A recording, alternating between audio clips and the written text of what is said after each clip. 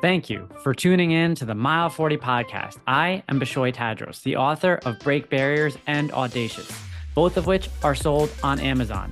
And I invite you to join me as I engage with guests to discuss those bounce back moments that we encounter on our personal journey. Mile 40 is a forum to learn about how athletes, professionals, and leaders of all backgrounds stare down moments in life where the only option is to rise up. The Mile 40 podcast strives to remind listeners that the comeback is always greater than the setback.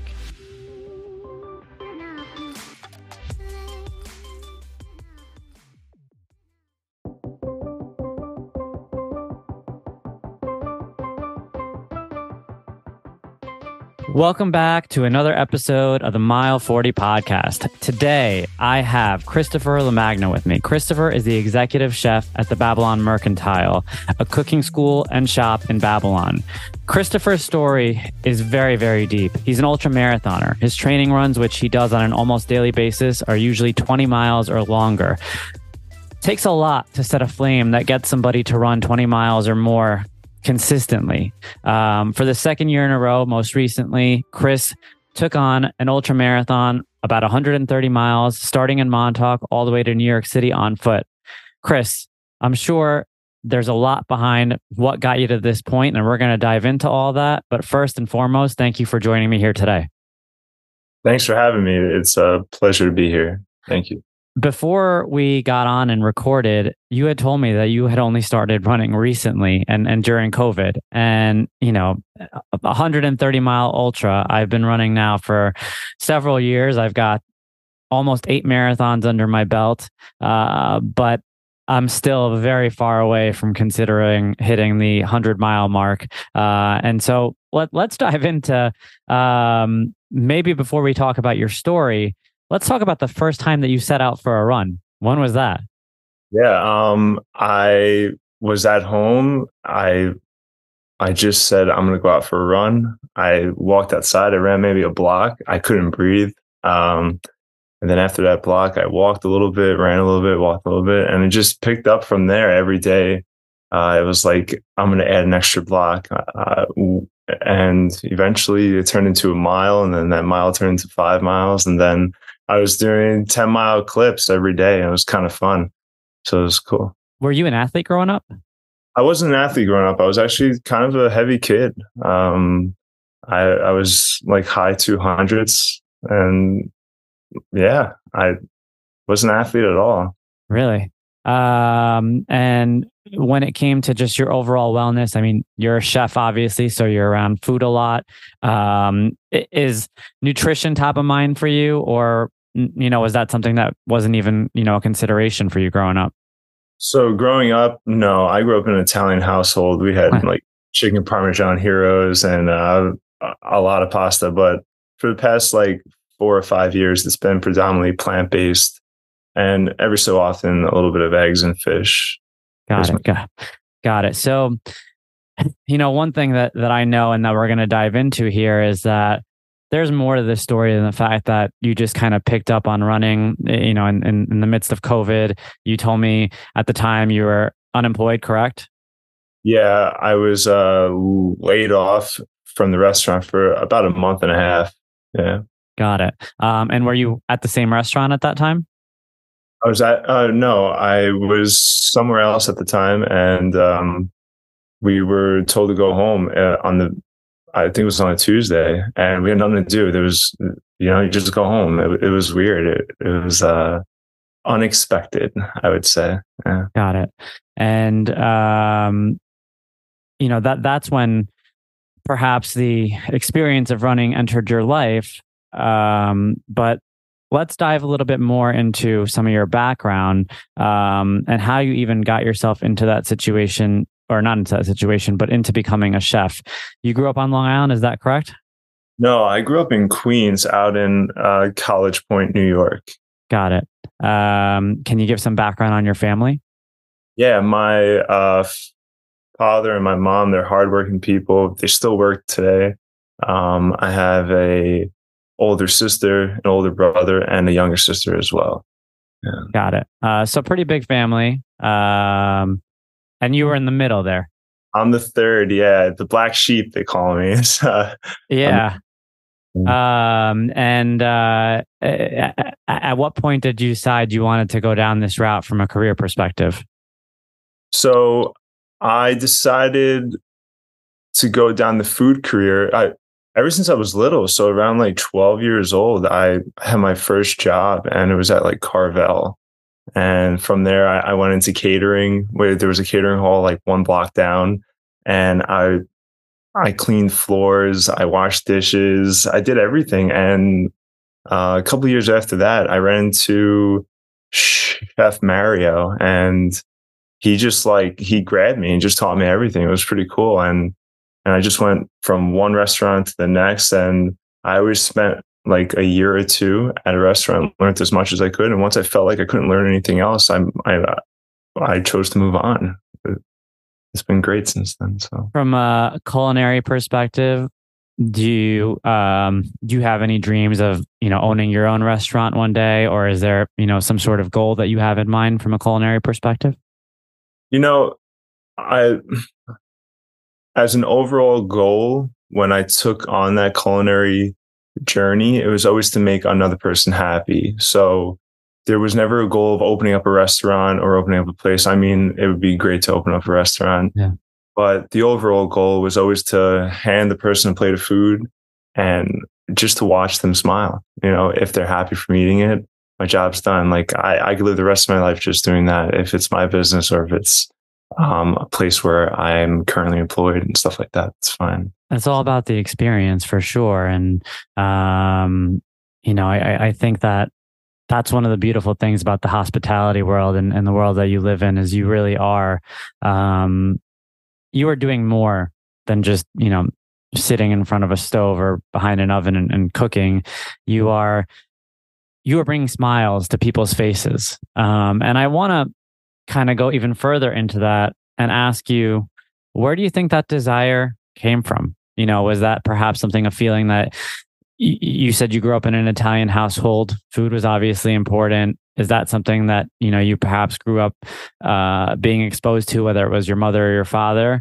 Or was it something else within you that told you that your purpose here is to put a smile on other people's face?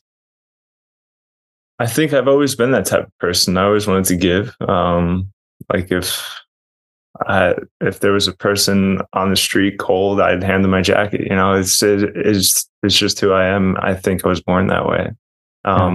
My parents still are extremely great people. Like they would hand anything away. So I think I picked it up from them too. Yeah. Got it. I want to kind of make sure I take us in the direction of the show. I know that we had spoken a little bit before around the premise of Mile 40, and we talk about those moments in life where you bottom out. And if I think about, again, what it takes to run 130 miles or even just to run 20 miles consistently, which I'd say 90%, 95% of the listeners maybe, couldn't even relate to. There's a fire in you somewhere. And I want to dig into that and talk about at what point in your life did perhaps you start to build the fuel that probably carries you through the majority of these runs? So the fuel is always a personal. It's more of like a personal goal. So if anything in my past that if I experienced any pain in my past or any personal issues, I would use that as fuel now. And I view running as a positive outlet. So rather than using anything that happened in my past for something that isn't positive, I chose to just put a pair of sneakers on and run forward with it.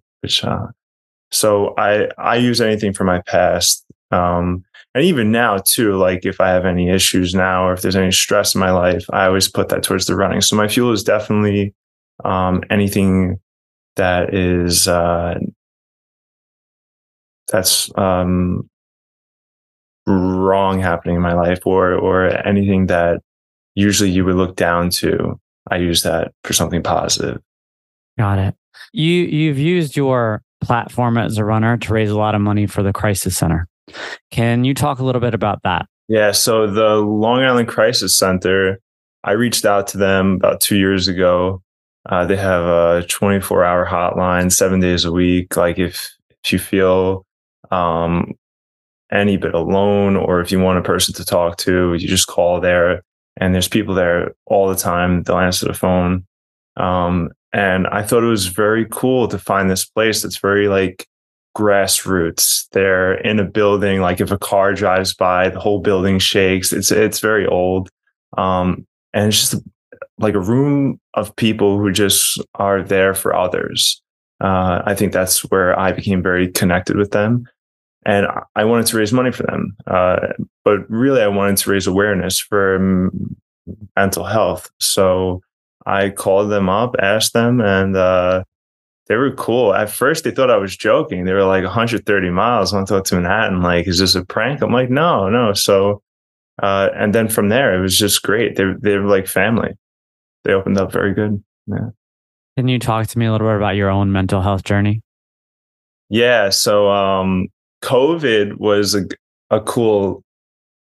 I look at my struggles as a cool way of living, because I'm able to just like take all my issues and face them. I look them right in the eye, and there's nowhere to run. Like you're looking right at it. There's nothing that you can do, and I just chose to face everything from my past and say, you know what, there's no more running from it. I'm going to run with it. So, a big issue from my past was my older brother. When I was younger, he molested me for about 2 to 3 years. And that's something that I buried for years. There was a time where I totally forgot about it. But once COVID happened and I didn't have tickets going beep, beep, beep, beep, beep, and I was cooking every day. Once COVID happened, I didn't have anything in that way to like to help me kind of hide the past. So from there, it unraveled for like 2 weeks. It was probably the worst 2 weeks of my life because there was nothing to do and I didn't know how to handle it. And then I said, you know what, let's go for a walk. And when I was going for a walk, I ran a block, walked the block, and it just grew from there. That's how I faced that. Yeah. I just want to take a minute to reflect on that because I feel like you just shared something very personal, and something that was with you for a while, and something that you admittedly suppressed. And I feel like there's a lot of people out there listening to this, and people who go through life normally on a day-to-day basis, who maybe put things behind them, who have a lot to learn from just the last couple sentences that you shared around your journey with something that is truly impactful in ways that is unique to the individual, right? Like everyone would handle experiences like that differently. And I applaud you for just owning your journey and for being a light for others and now using it to help others. And that's very commendable and something that's not easy to do by any stretch of the imagination. And not just from the fact that you are taking on these incredible runs that are physically very difficult to do, but you are tackling mentally and emotionally a scar that several people out there may be going through something similar. And I just want to say thank you for, A, sharing and B, shedding a light on your own journey. How long did you have it kind of bottled up for? It happened when I was like 8 years old until about maybe 11 or 12. So I'm 30 now. I started running 3 years ago, right? Yeah. So it was for a while, for a long time. And I think now that I look back and I reflect on those years in between, if I were to have had the opportunity that I had during COVID to look at my past, and I had the mindset that I have now to kind of go through it, I probably would have had a better life. Well, I don't want to say I would have had a better life, but I would have understood what I was doing and probably enjoyed part of my life a little bit more. So if I don't know, if I can give any advice to anyone, is that if you have something bottled up, you have to let it out. You have to face it, and you don't have to let it out to another person. You can look in the mirror and let it out to yourself, you know? So I think it's what's within has to come out, and whatever's inside, once it comes out, it's able to breathe. And once something's able to breathe, then, it's able to be, uh, it's able to be worked on. It's able to be looked at. It's, as humans, or as people, we're expected to hold stuff in. We're expected to have this image, look a certain way, smile when you don't want to smile. And I think that's a lot of pressure. Well, for me, I can only speak for myself. That's a lot of pressure. So I just, I don't, I don't necessarily hold myself to a certain image anymore. Like if I look this way today, I look this way today, and if the person across from me doesn't find it appealing, then I don't really mind anymore. A lot of my life in between, I was always worried about how I looked, and was always worried about who I was with, and I didn't really spend time with a lot of people. No clubbing, no partying, no hanging out on the weekends, and I think a lot of that stems back to my childhood. Yeah. So if I would have let it out years ago, probably would have enjoyed a little bit more of my life. If you know me, you know that I like to look good and feel good. As an endurance athlete who trains daily, I need my wardrobe to fit the mold. Roan creates performance-driven clothing for your active lifestyle.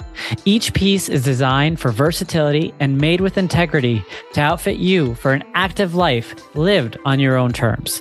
The Roan promise is to help you move forever forward.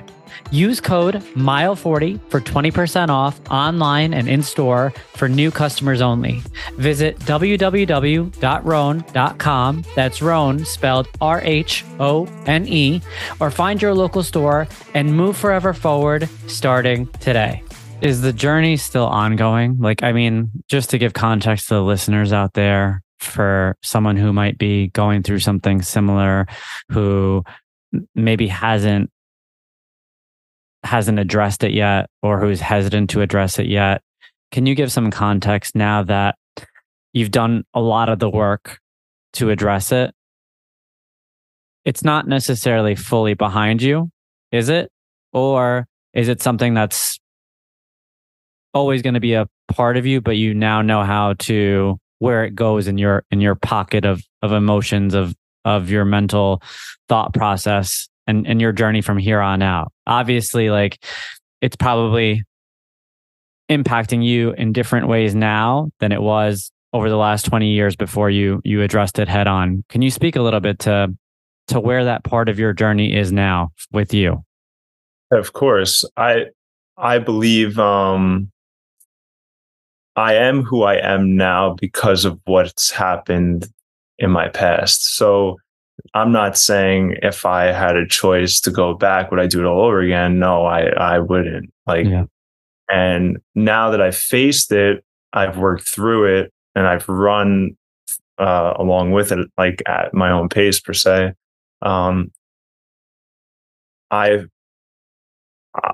It's always going to be a part of me. So it's hard to explain, but for my older brother, I forgave him internally, not face to face, because that's just the route that I chose. Yeah. But internally, I was freed once I forgave him. I said, you know what? He probably didn't know what he was doing, and I forgive him. And I hope he lives the best life. I hope he's happy and healthy. And I hope if he ever has a chance to have a family, that he treats them with love and care and respect. And I hope he is still in contact with my parents, and that they have a good relationship, and with my sisters as well. And I think a part of that, just saying it now, is very freeing. Yeah. Kind of just, it makes me a better person to forgive a person who's done bad. And it makes me understand, nobody's perfect. People do make mistakes. I'm not saying that what he did was right, but Yeah. so after going through it and forgiving and running all these miles, I still use part of it. Like if I'm in a pain cave, if I'm at Mm. mile 90 and I'm done, I'll think of my brother. It's sick. It's a bad way to think, but that's me using this as a positive outlet and Yeah. making it a positive thing. And I could have easily taken it and used it as a negative and have done bad. Yeah. So I think whatever happens to us or what has ever happened to me, I'm choosing to use it for a positive outlet rather than doing anything bad to anyone. I'm going to do good with it. It's a true testimony to the incredible power of forgiveness and for yourself more than anything else. And a lot of times people think forgiveness is about the other person, and it's not. It's not about the other person. Forgiveness is the first step to moving forward for yourself.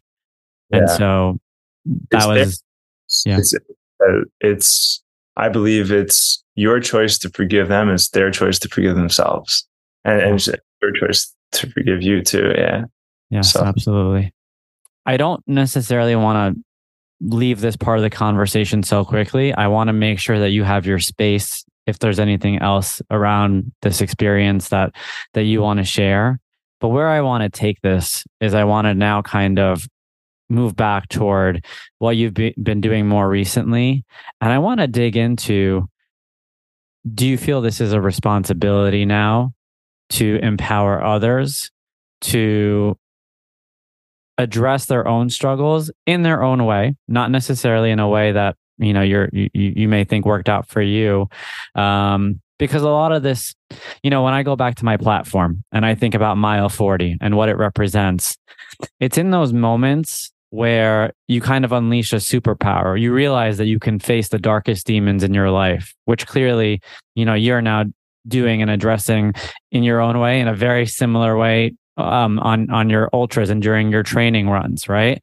But the other thing that it does, and one of the other things that I really drive home, is you unleash a purpose, right? Purpose is unleashed in your most uncomfortable moments, whether they're physical or emotional, because then you realize what your true potential is, what you're truly capable of. I bet you 6 years ago, you didn't think you could run 10 miles, let alone 100 miles.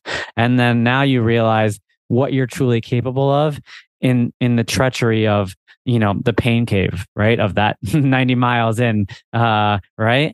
And so in my own experience, I realized at mile 40 that I have a purpose to show others that barriers can be broken, or that whatever it is that they want to accomplish in life, there are ways to tear down those obstacles. And I want to give them my formula, because all throughout my life, I held on to this formula of patience and perspective and purpose as being the tenors for me. Do you see something similar in your own experience around revealing a purpose? Because it appears like on the outside, you're living that purpose now. But let's confirm that for the audience, and let's dive into that a little bit more around, now that you are where you are, what can you say about your purpose here on this earth? man, now that I've opened up those doors and I've walked through them, now I stand on another side. And this side that I'm standing on is a side where I'm aware that people are watching. I'm aware that people are around me and people have eyes and people are going to see every little thing that I do, if it's on a phone or if it's in person, and that it's my job now to live my life as healthy as I can, as happy as I can, but to also show others who are watching, who choose to, that nothing is easy. Like, you have to work hard for this. So if I post on my story, I ran 18 miles today, or ran 20 miles today, or I ran 22 today, like, I know whoever's looking at that is going to say, all right, I got to get up and go for a run, or I have to go to the gym, or wow, this guy's crazy, or like, just those little things that people see. I believe that's a purpose now. So to kind of set some sort of example that every day I'm pushing myself. So I could have easily sat on a couch and chose to not do anything, but I believe it's important to show others that even though you don't want to do it, you should do it. And it's also a purpose to make people happy, and to just enjoy life, and to not to dwell on any issues either. And another purpose is to not stress. Stress is something you allow in. So if you want to allow it in, but you don't have to. Rest is under your control, right? It's all about controlling the controllables. Yeah.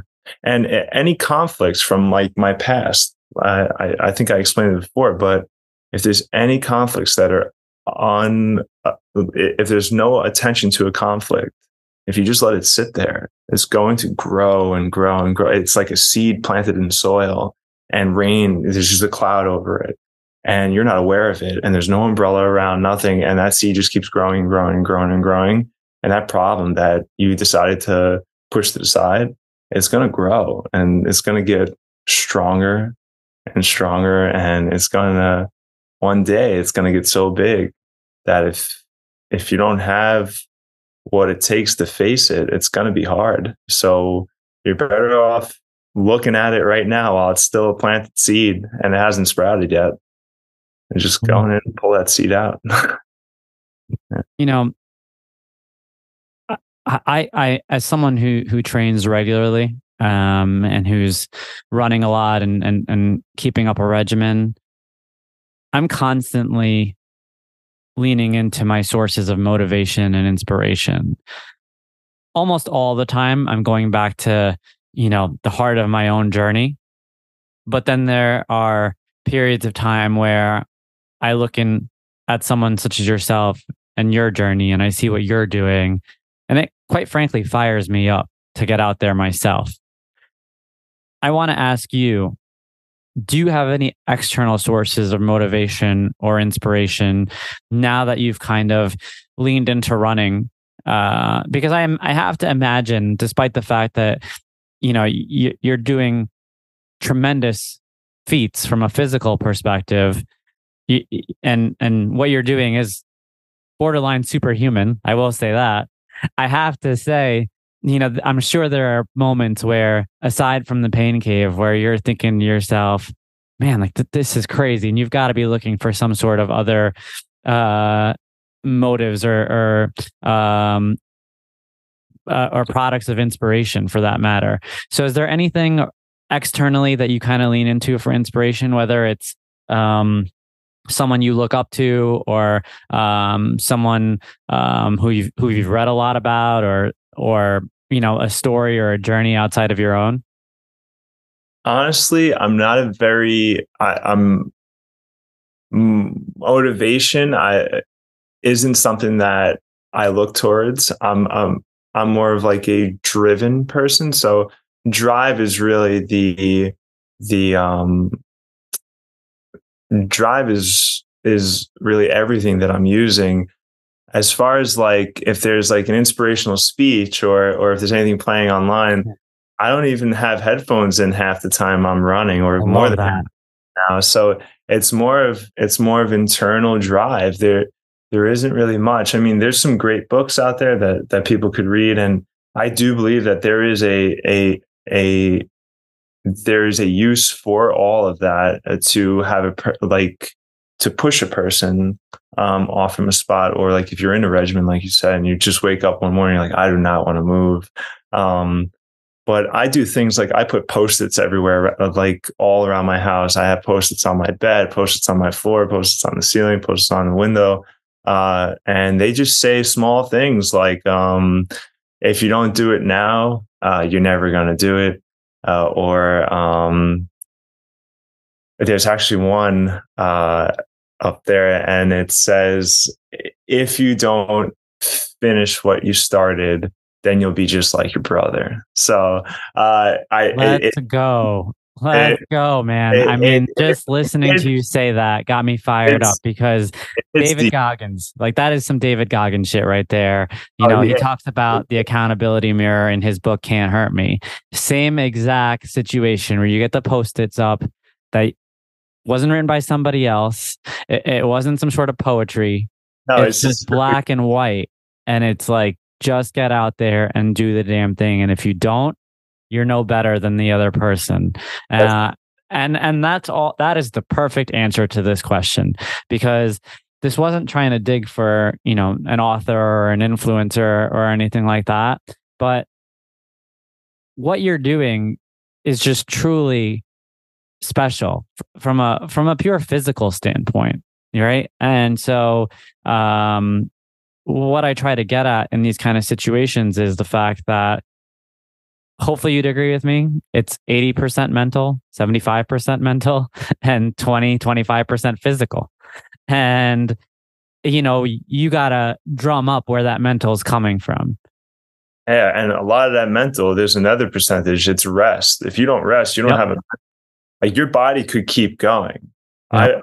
That's one thing I've learned from this is your body can keep going, but if you don't rest, your brain is poo poo. Like it doesn't work. Like there's, and I say poo poo because that's exactly what it is. It's just it does not want to move. Your brain, the strength that your brain needs to understand what your body's going through, it takes a lot more energy than your body actually needs. For me, I eat for my brain because my body could just keep going. It's more mental for me. So you're right, 80%, 20%. You know, one of the things I love about you, Chris, is like you're such a normal dude, right? And like the average person walking past you on the street is probably not going to know who you are. They're not No, going to know the burdens that you've carried. They're not going to know that you're knocking out, you know, 20-mile runs on the regular, competing ultras over 100 miles, running from Montauk to New York City. I don't think you even really care that they don't know. But at the same time, you're truly like shining a light on the fact that there are so many normal individuals out there going through their lives doing extraordinary things, and facing on their adversity head on. And when I say head on, I mean at the right place at the right time for them. And you're a true shining example of that. And so I want to make sure you know that and you hear that from me. I'm extremely proud to have someone like you on the show, and I want to say thank you for that. thank you. I'm happy you had me on. This is great. Yeah. You got it, man. You know, before we close things out, I want to give you the floor for just a couple of minutes, or you know, whatever is appropriate, around what you have on deck right now when it comes to some of your running goals. And if you can give us some advice, right? You're a chef. You've been in the kitchen for a while, and you're doing tremendous things from a physical perspective. Give us some advice from how you fuel around this. All right. So upcoming races, I have a 100-miler up in Virginia. And then in January, I don't know the exact dates yet, but I'm doing the Montauk to Manhattan run again. And then I do this one run. It's 888K, which is 551 miles. This is up in Vermont. I attempted it last year. I only got 312 miles of it. But I'm doing that again in May. So that's my lineup right now. And as far as fueling, eat when your body tells you to eat is really what I'm going to say. I don't do the 3 meals a day, 6 meals a day. I have to eat this. I need to take a picture of this. I don't do macros. I eat predominantly plant-based. And I eat when I want to eat. If I want to eat at midnight, I eat at midnight. If I want to eat at 1 a.m., eat at 1 a.m. Sometimes I'll fast. Sometimes I won't. I drink a lot of water. And I keep it simple. That's what my mom taught me. So I'm just going to keep doing that. She always said, keep it simple, stupid. And that's I kiss all the way down, you know? So, during a race though, I'll throw anything in my body that I can, but I won't do anything like I see guys eating big sandwiches. They eat like rice and beans. They're eating a lot of fiber. And I'm thinking in my head, hip, sip, and nibble, nibble, which means like eat just a little bit, drink just a little bit, eat just a little bit, drink just a little bit. I'm a snacker so during races, I'm just snacking Cheez-Its, a little Coca-Cola here and there and stuff like that. It just keeps me going. Small little treats here and there is like the best way. You have to be comfortable and happy, but you have to be comfortable being uncomfortable too. So yeah, it's good. I love that, man. That is quite honestly the perfect way to end this episode. We covered so much in such little time. To the listeners out there, take a look at Chris, follow his story. Chris, are you still fundraising? Yeah, it'll start in January. If you follow me on Instagram, Chef Christopher LaMagna, LaMagna, you'll find me on there, and I usually post stuff on Instagram about it. Awesome. Yeah, and to the listeners again, just lean into this. Chris was recommended to me by a mutual friend. We didn't know each other prior to this recording. I looked up his story. I read the news articles. I saw that there was something that was really special about him. But in speaking to him, the one thing that truly stands out, Chris, is you're just as normal as they come, man. You're like so special for the fact that you are an example of you are owning who you are as a person. You are yourself day in and day out, and you are leaning into your own lessons in order to inspire others. So thank you so much for coming on today. It was a pleasure to have you on, and I can't wait for the audience to lean into this episode. Thanks for having me. I appreciate it. Thank you for having me.